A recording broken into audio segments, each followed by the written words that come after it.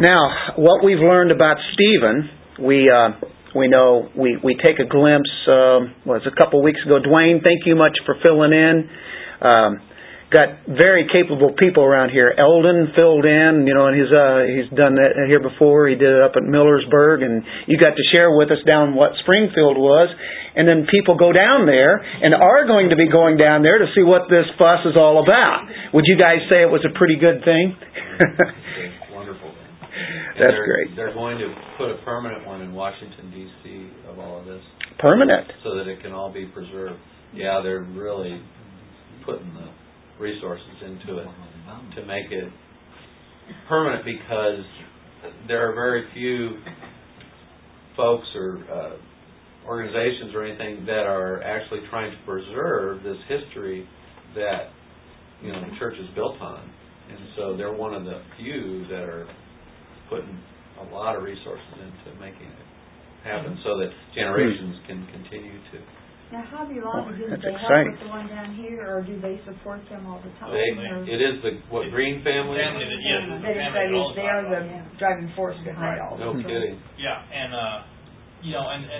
like you said, Bob, I mean, the private collectors and other places like the British Museum or whatever it is that has so many things. Well, you can go to the British Museum, but so many of the private collectors, it's just you can't go to them. It's not open to the public. And so this is open to the public. They can just scream in there like it's the Smithsonian. Wouldn't it be interesting if our president would walk in there and be enlightened by biblical truth? Isn't it? That's what I think everybody's saying, right? Washington, D.C. Springfield, Missouri, yes.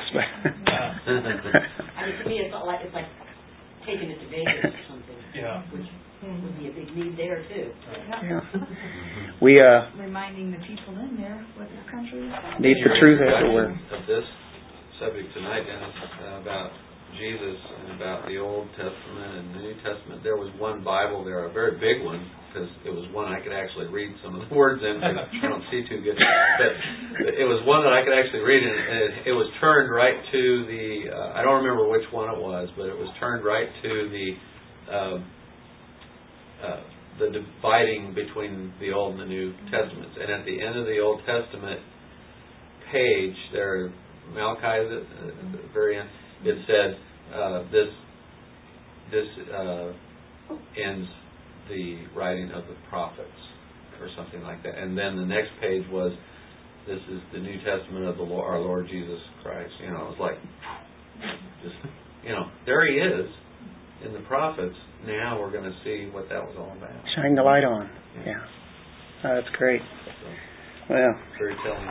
That's just great.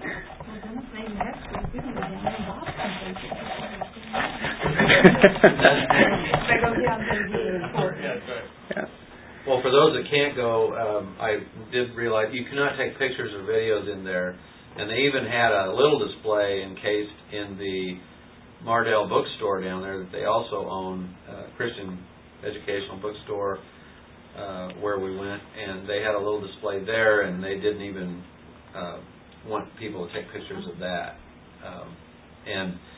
But they have taken their own, and they have posted them on their own website, on their own Facebook page, and things like that. So people that cannot go, beautiful. There are ways you can look at this information and get some of the information that way.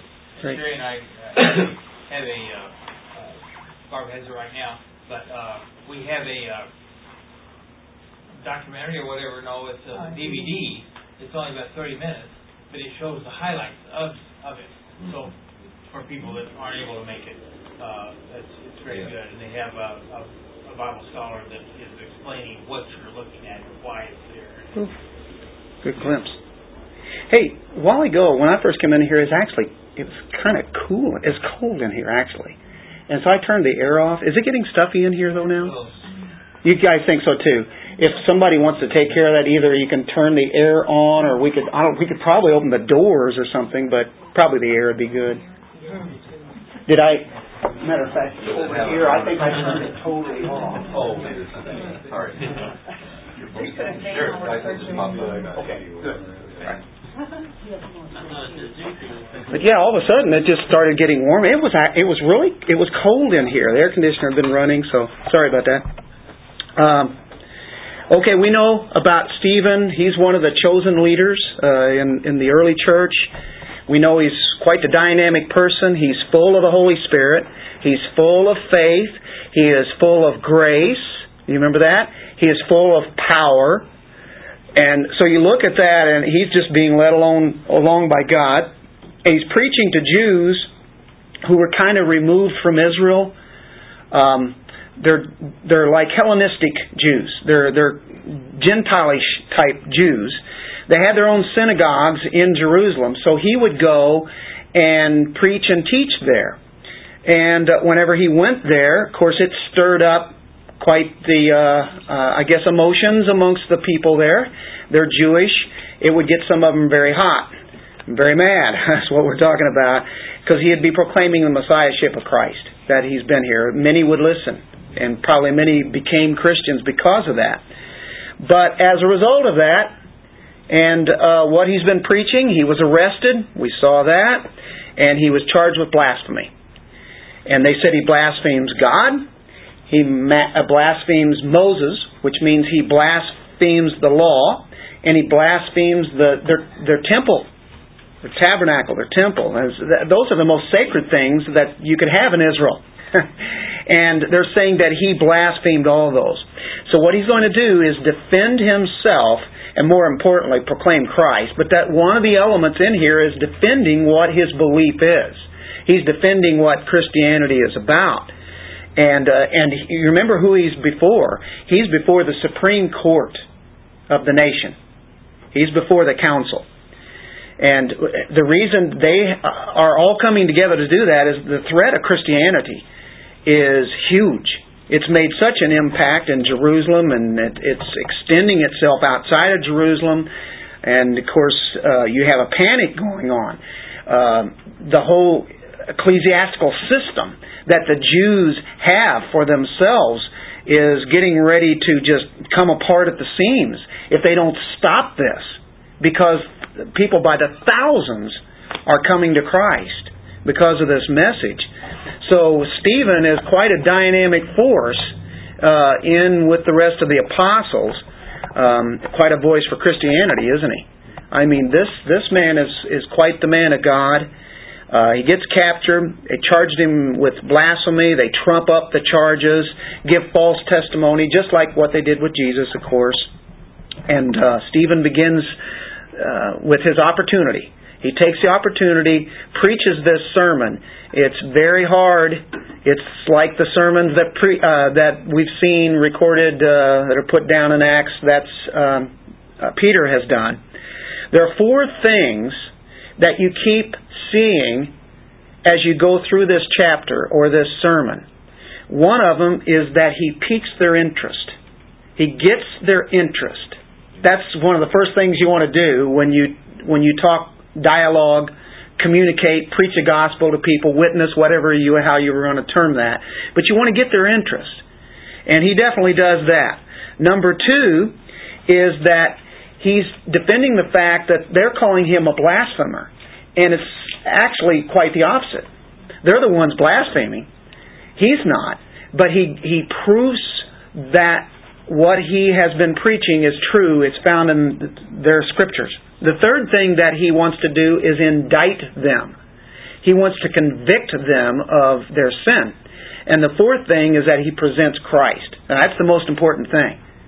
But to get him where they need to see him, he has to back up, go through the story that they know so well, and say, how can you call me a blasphemer? How can you call me a blasphemer of God, of Moses, of the tabernacle, the law? Because he gives a dynamic sermon that supports all of those, and everything he's in favor of.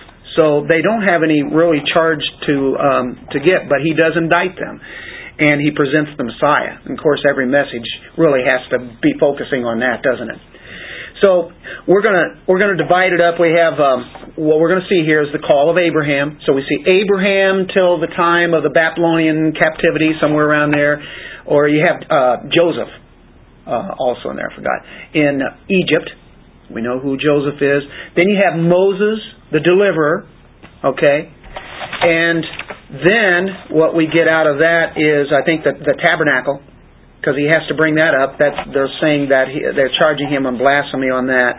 And then he shows the conviction of the Word of God, what it does, and he calls them what they are. They are stiff-necks. The stiff-necks. So this is the killer sermon. What a defense of the faith. And quite a few verses here, quite a chapter, but it's the story. It really sums up the Old Testament in one chapter, I think, in an incredible way. And if you want to get a good overall view of the Old Testament, it's a pretty good chapter to do. It gets a big picture of it. If you could memorize this, you'd have a pretty good summary of the Old Testament if you were ever thrown in prison for the faith. Certainly would. Be a good chapter to memorize. Yeah. Definitely would be. He definitely remembered a lot of verses because he quotes a lot of Old Testament passages here. And many you'll be familiar with. Or he gets the story in, the story of Moses from the time of his birth and then how God called him and used him as the deliverer. So in chapter 7, verse 1, and why don't we go into prayer? Father, we thank you for who you are. And we know that this is about you. This is about the Son. This is about the power of God's Spirit. This is about the triune God, as it always is. Your Word is always pointing to you. It's having us to look at you in a fuller way.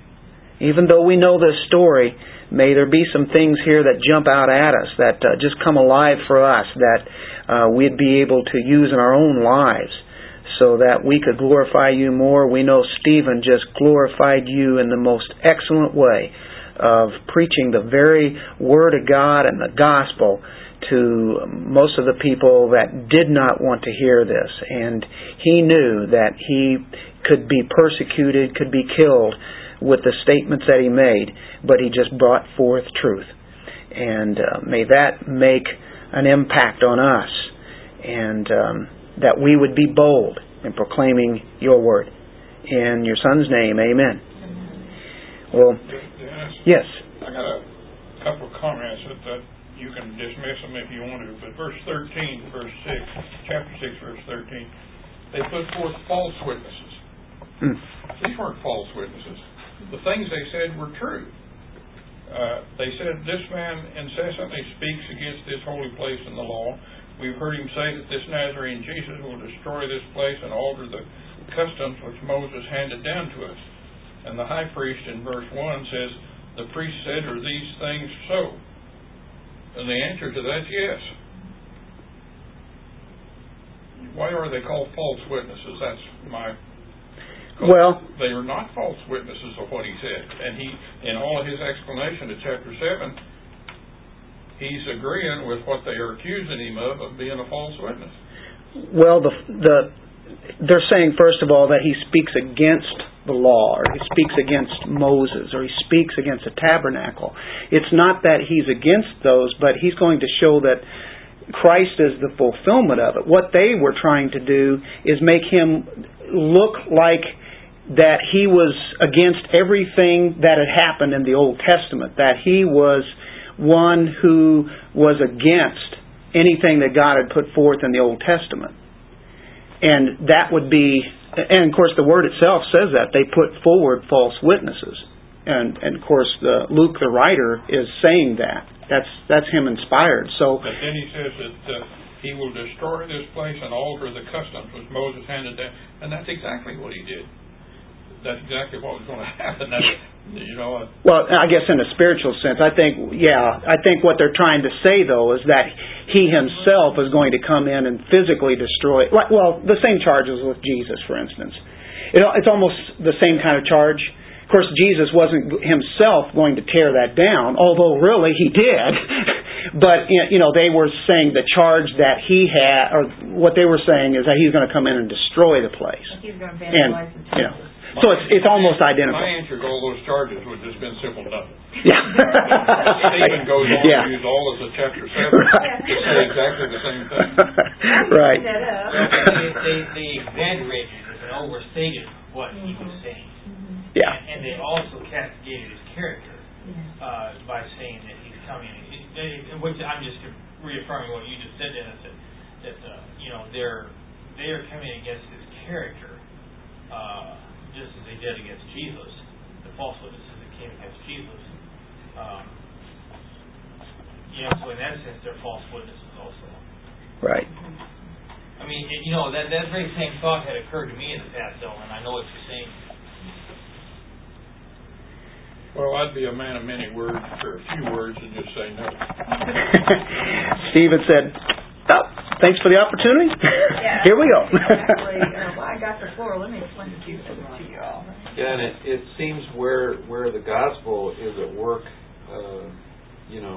with real power, the devil's always right there trying to slander and create doubt and bring charges that they could even bring the charges can be true, but it's because of the understanding that or misunderstanding that's going on that you can say, well, these charges are true. Yeah, that's exactly what I'm saying, that Jesus is the Christ or whatever. But what they mean is they're saying, well, you're in error because that's not what our law, our law tells us that the Messiah is not here, or we believe that he's not the Messiah.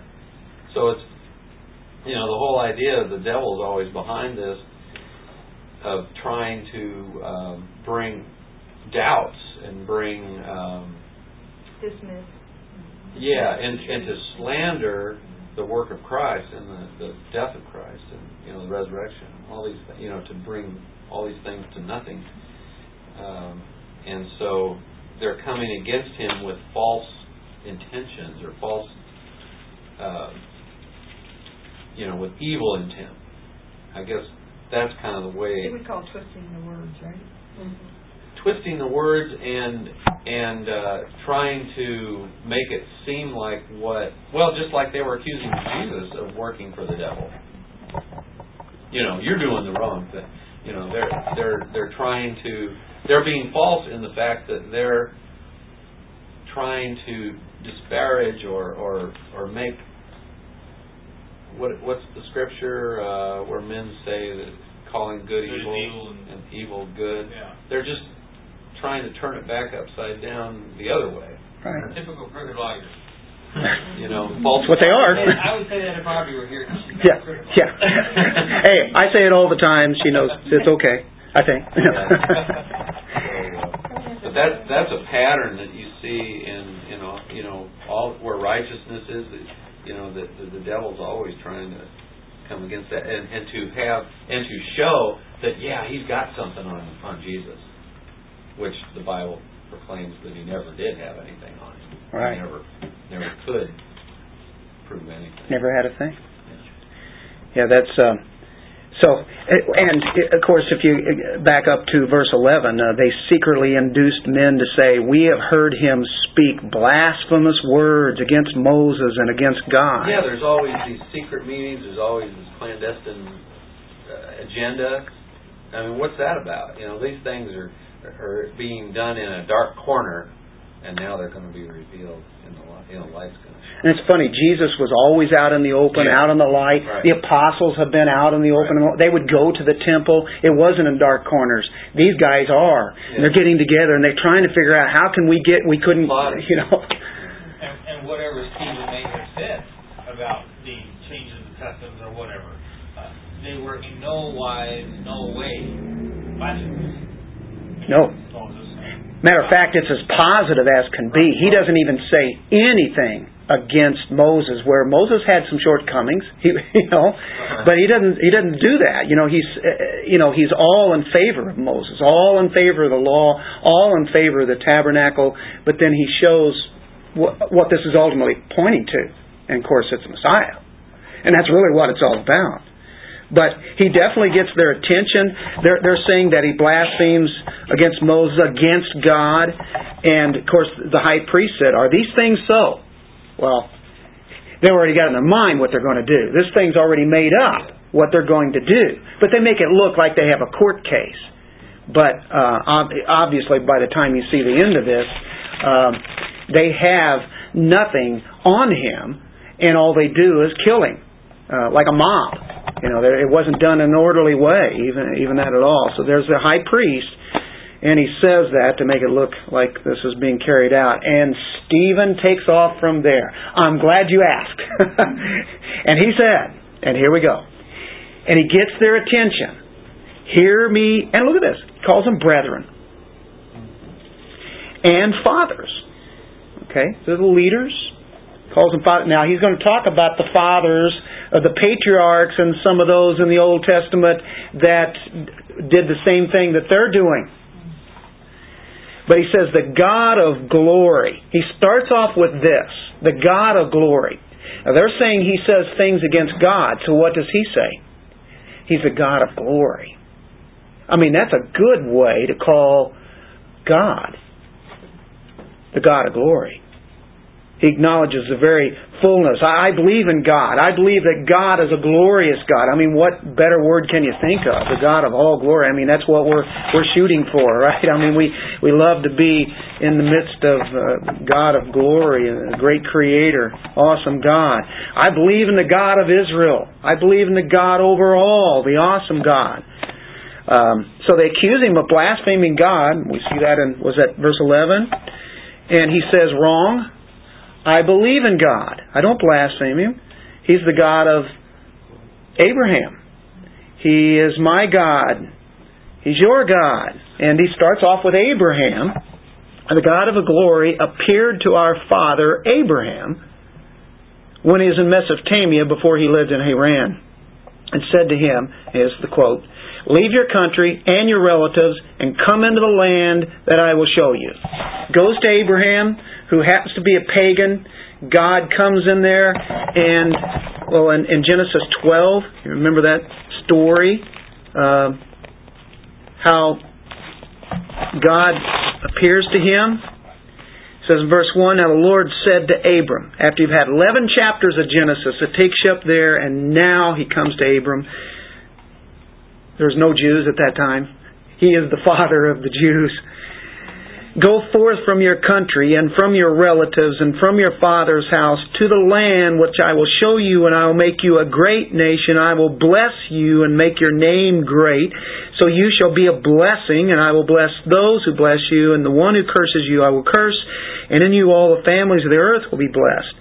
And of course, Abram listens to God. He goes out, does what God says. It's over a course of many years, but he does do this. He was one of faith. God granted that faith to this man. And here it is. Stephen is starting off with one of the elite. Who else better than Abraham? Because he's the one that got this all started for this nation. And then you use a giant like Moses. I mean, those are the two extreme elites, you know. So he definitely uses the right people here. He knows the Scripture, doesn't he? And so there's the thing about his not believing in God or against God. Starts with the God of glory. Starts with Abraham, and then he starts defending some of the blasphemy charges that he's getting. He holds their attention. He's got their attention right off the bat here, doesn't he? The God of glory. The one with Abraham, and they're going, okay, what's he getting at? He's not like a cult, denying the deity of Christ, denying the Word of God, and those kind of things. They'd love to get him on that, but they can't. But he has their attention. In Acts 7, verse 11, we see now a famine came over all Egypt and Canaan, great affliction with it, and our fathers could find no food. There he's speaking of Father Abraham, and then you have, you think of the patriarchs, Abraham, Isaac, Jacob, some of those men who were at the very outset of all of this. And so And in that section, if you go on further down, you'll see that, again, he's not blaspheming any of those. Yes? Dennis, this is not particular to this study at all, but I heard it today on the radio, and maybe some of the rest of you did too, but it was so neat, and I wondered about it before myself. I think it'll bless you. Bless everybody. It was on, it used to be 3 people, I think now it's 4, that sit around and talk. Mark DeHaan and that bunch. Right. Anyway, Hedden and Alice are gone now. They've got younger people on. But anyway, Mark was talking about how that so many times in the Old Testament, Jacob's name was changed to Israel, but yet the most common name in the Old Testament is Jacob, and he's called. And even when he's talking about Israel, it often says Jacob instead of Israel. And he said, I think, and I just caught this little soundbite, but he said, I think it's because God wants to show that He is interested in us personally. And that just as Jacob had his very obvious faults and problems, He knows us too. He knows us too. I am not saying it the way he did, but it just really blessed me that, God did. Even after He changed His name to Israel, yet throughout the Old Testament, later with the prophets and stuff, the Psalms and stuff, He talked so often about Jacob. And I just thought that was an interesting observation. Yeah, it is. He's still that person. He says the name Jacob is Jeremiah. Jacob. Just like He would wrestling. Jesus would name Peter Simon time to time. Had that certain teaching moment. But even when it's true too. The nation of Israel, a lot of times it says Jacob. And so instead of Israel. And so I thought that was very interesting. That he believed God did that on purpose to show us that He cares about definitely on purpose. the individual. Absolutely. Absolutely. I mean, all kinds of guesses. No, I think I get your point there. He's a personal God for sure. Right. So every time I see that now, I'll pay extra attention to why He didn't use Abraham. Well, that all the way up through the 8 verses, we'll read through there briefly. Leave your country and your relatives, come into the land that I will show you. And he left the land of the Chaldeans, settled in Haran. From there, after his father died, God had him move to this country in which you're now living. But He gave him no inheritance in it, not even a foot of ground. And yet, even when he had no child, he was promised that He would give it to him as a possession and to his descendants after him. But God spoke to this effect, that his descendants would be aliens in a foreign land, and that they would be enslaved and mistreated for 400 years. And whatever nation to which they will be in bondage, I myself will judge, said God. And after that, they will come out and serve me in this place. And He gave him the covenant of circumcision. And so Abraham became the father of Isaac, circumcised him on the 8th day, and Isaac became the father of Jacob, and Jacob of the 12 patriarchs. So there's a good summary, taking it all the way up to the time of Egypt. That's pretty good. Just in 8 verses to sum all that up and still get a pretty good handle on what that is. So he realizes there are two other things. Like he's done the thing about the blasphemy. He's done the thing about, hey, I do believe in this glorious God. But there's the indicting of them with what they have done and how they executed the Messiah, how they killed Him. And you also have to present the Messiah. So in this next section, he's going to develop that. So he starts to indict them right there in verse 9 by using the patriarchs, and he uses Joseph here. The patriarchs became jealous of Joseph. Now that is pretty condemning right there, because the fathers of the faith. And who was it? You have all the sons of who? Jacob. And what did they do? They became jealous of Joseph. These are the ones that had the tribes of Israel, right? And sold him into Egypt. So that's pretty indicting right there. Yet God was with him and rescued him from all his afflictions and granted him favor, grace, and wisdom in the sight of Pharaoh, king of Egypt, and made him governor over Egypt and all his household. God is the one who made him governor. In the place that he went, he wouldn't have had a chance. And look where he gets, at the right hand of the Pharaoh there. What a great position. And really, it was like he was the governor. Now, a famine came over all Egypt and Canaan, and great affliction with it, and our fathers could find no food. But when Jacob heard that there was grain in Egypt, he sent our fathers there the first time. On the second visit, Joseph made himself known to his brothers, and Joseph's family was disclosed to Pharaoh. Then Joseph sent word and invited Jacob, his father, and all his relatives to come to him, 75 persons in all. So he's pretty intricate here. He even gets numbers down here. Jacob went down to Egypt, and there he and our fathers died. From there they were removed to Shechem and laid in the tomb which Abraham had purchased for a sum of money from the sons of Hamor in Shechem. So in 9 through 16 he gets their attention, uses Joseph. Joseph seems like he's the one who has the birthright here in the sense, and they rejected him. They sold him for envy, and he sets a pattern for indictment as he brings this forth here. They rejected Joseph, his brothers did, which are called the fathers of the faith, who they hold in high esteem. And Joseph was God's select one that he was going to use in all of this, in his providence, in the way that he put together. This was the select one that he had. Although they had pretty good positions too, but look who gets to be leading in God's plan. Now, what he does is he presents, in this section we just read, he presents the Messiah there. Because Joseph is a really good picture of the Messiah. You have little vignettes here of Joseph. You know, he sets down just little bitty stories, but there's quite the important purpose here. He presents Christ in Joseph as being a picture. Christ was, of course, of Israel, so was Joseph. Christ was sold for envy, so was Joseph. Christ was accepted by the Gentiles, actually, and rejected by Israel. Joseph was too. Christ was humbled, and then he was exalted. So was Joseph, humbled in prison, and then he was exalted in that position that he was given. And Christ was once rejected, but we know the next time we see him will be quite the glorious way. And all his people be there and, of course, receive him. Or he receives us, but you can see how we look forward to that as people know who he is. So, as you see the 16 verses, you get to see those 4 points all throughout in there that he had given their history, and he held their interest.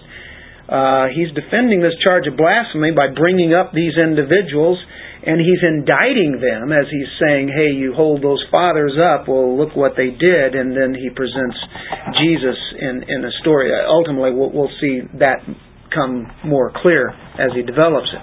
Now what he does is that he brings the giant of the faith, Moses, and he's the deliverer. Here's another one who is a really good picture of Christ. He is the deliverer. The one would be coming like Moses, only much greater. Or Moses is like Christ in that sense. But he's saying, hey, not only do I believe in God, but I believe in the leaders that he has used. And Abraham, Joseph, Moses. And as he has done that, I think he has been so concise. I think he's been very powerful just in these little short sections, these 16 verses. And so the promise was, God had given the promise, and he's always going to stick with that. He was going to give them the land. But Abraham goes down there, and he doesn't get any land. And we see him in Hebrews 11, and he looked to the city. Really, he's looking much further, right? But there was an area where they would be brought into eventually. And who's going to be the one to bring them into that promised land? Moses. And of course the miraculous thing is that Moses as a baby is allowed to live They're not in the land when they're in Egypt. They multiply in Egypt, and of course we know there was an edict by the leader there that didn't know Joseph, didn't know any of those before. The years have gone by. The decree comes down in Exodus 1:22. It says, "Every son that's born of them shall be cast into the river." And so they were. That's a monumental edict, isn't it? Kill them, all the male children. But God has a deliverer. He's not going to be stumped. This is His man that He's going to use, and it's interesting that He puts him in the very palace. I mean, only God could make this happen. Remember what happened with Joseph? And he's a leader there in Egypt. That would be the enemies, I guess. And here you have Moses, and he's being prepared as a deliverer. And he was known as being exceedingly fair, exceedingly beautiful, handsome, elegant, a lot of things about that. Pick it up, verse 17. "But as the time of the promise was approaching," the promise of them going into their land, "God had assured to Abraham the people increased and multiplied in Egypt." And they did multiply, didn't they? He told Abraham that would happen. "Until there arose another king over Egypt who knew nothing about Joseph. It was he who took shrewd advantage of our race and mistreated our fathers so that they would expose their infants and they would not survive. It was at this time that Moses was born, and he was lovely in the sight of God. And he was nurtured 3 months in his father's home. And after he had been set outside, Pharaoh's daughter, of all people, took him away and nurtured him as her own son." You see how God just weaves in His plan? Using pagans all along. People that hate Him, and He still does that today. We're sitting here. We were pagans, and yet He chose us to be in that plan. Isn't that great? Moses was educated in all the learning of the Egyptians, and he was a man of power in words and deeds. Of course, he's approaching 40, so here it is. He's very learned. Yeah, well, the thing is, what you have here, he says, I can't speak. I stutter. You like that? I had to work on that a little bit. No. It says here he was a man of power in words and deeds. But he didn't want to go to those people. And of course, I guess it's like he gets the word from God, kind of whispers maybe in the ear of Aaron, and Aaron is a spokesman. But Moses really is the one that God is using, and yet, Aaron becomes quite the servant here too. So God says, "Oh, okay, yeah, fine, yeah, all right." Stephen doesn't even mention that in here. He doesn't mention anything negative about Moses, because they said he blasphemes Moses. He blasphemes the law. No, he doesn't. Matter of fact, he's speaking everything as positive as he could. And he's saying how God used him in such a way. And he was learned in all the Egyptians, living in the palace and such. And it doesn't sound like he's putting down Moses, does it? Matter of fact, he's building him up here. And he was not only exceedingly fair and beautiful and handsome, but he was learned. The Egyptians, we are told, were masters of geometry. They knew medicine. You've heard about some of the brain surgeries that they must have done. They were masters of astronomy. Now, granted, they take that, just like what people do today. They have great intelligence, and they take it and they go outside the box of what God has given. God gives great intelligence. There are very intelligent pagans in this world, much smarter than most Christians even. The wisdom of the world, but what do they do with it? They don't do it for the glory of God, they do it for their own glory. And so what do? They come up with crazy thinking that goes totally opposite of what God is about. But he has this wisdom. He had great advantages like Saul had before he became Paul. And then God uses that and uses it for His own glory as He's able to do that. So he's saying the ones who blasphemed are the fathers. The fathers blasphemed Moses. They rejected him. Because, matter of fact, when he came to them the first time, one man had seen what he had done, and he said, "Hey, you're going to kill us too, like you did, you know?" And he was ready to take them with him. He came down from the palace.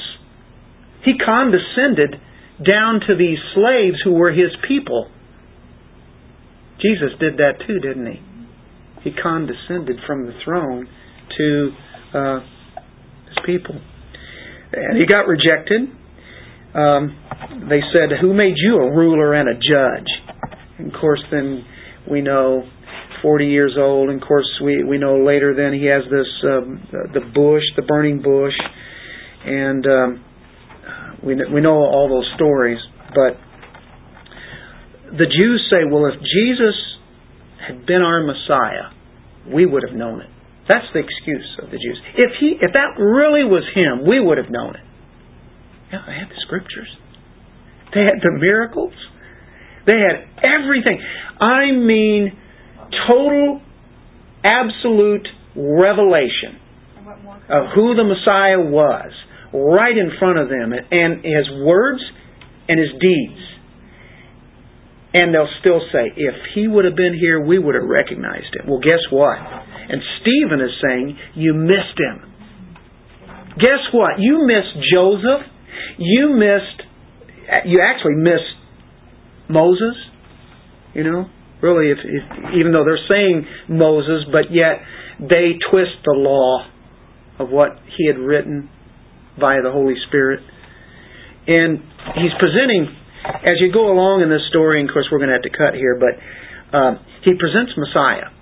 Because if you turn to Deuteronomy 18:15, Moses is a beautiful picture of what Christ is like. Of course, He's not Christ. He's not the Messiah, but he gives a good illustration. The Old Testament is filled with illustrations. The tabernacle is an illustration of Christ.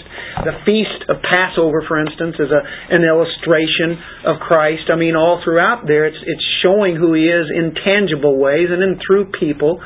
Even though Moses had a lot of negative things about him, there were a lot of things that definitely is pointing to the Messiah.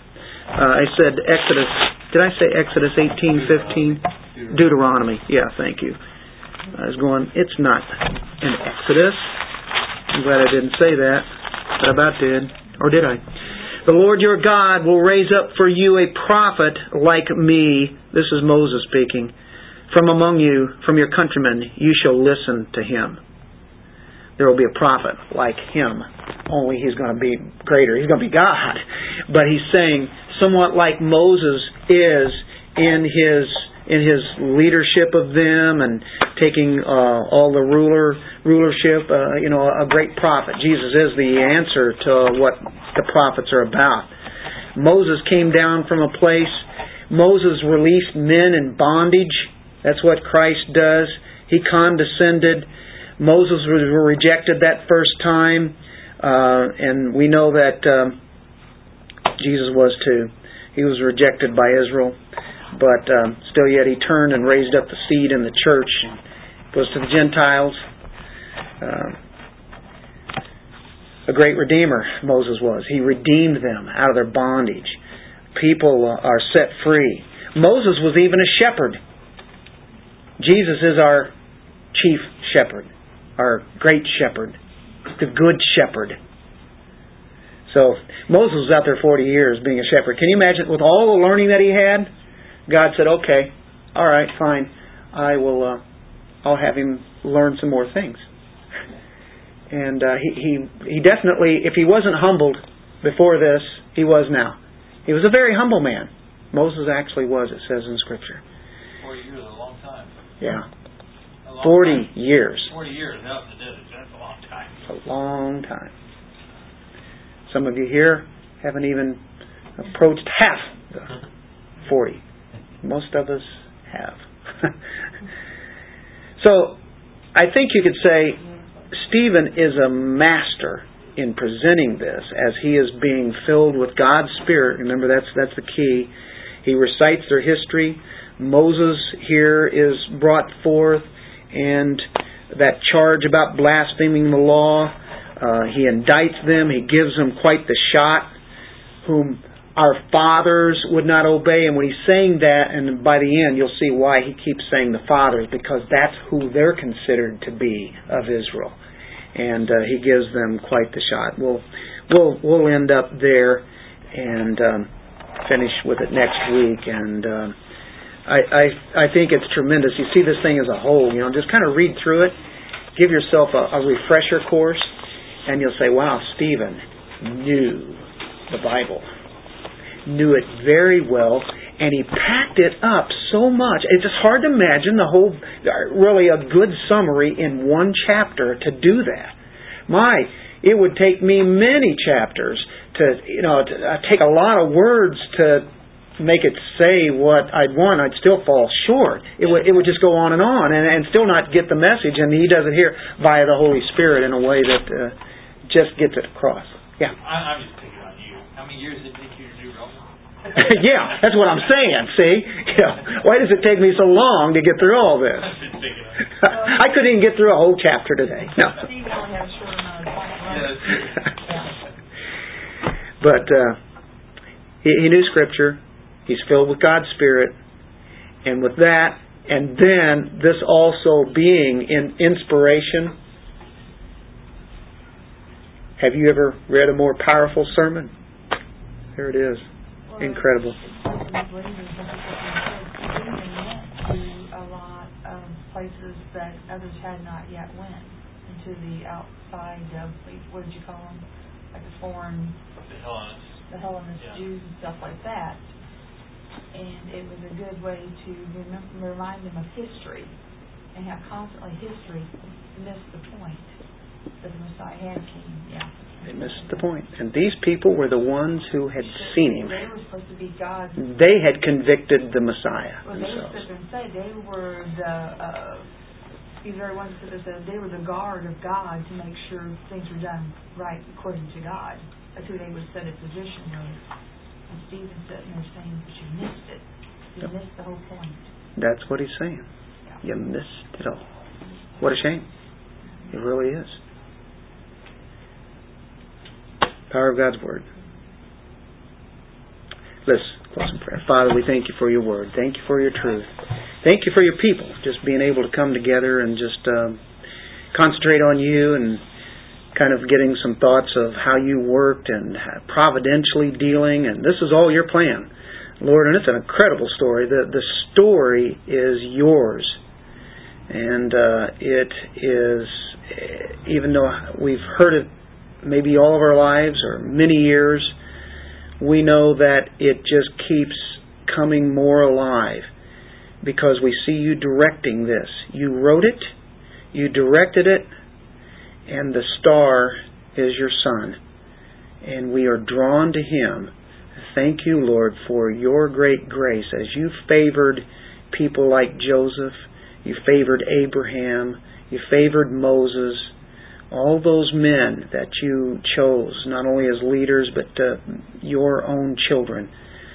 You have highly bestowed your great grace and mercy. And we experience that same grace that they did. Even though nobody may know us much, it doesn't matter, you do. And we're so thankful. And this is the Word that is still alive. Thank you, Lord. Amen. Joseph and Moses, all those guys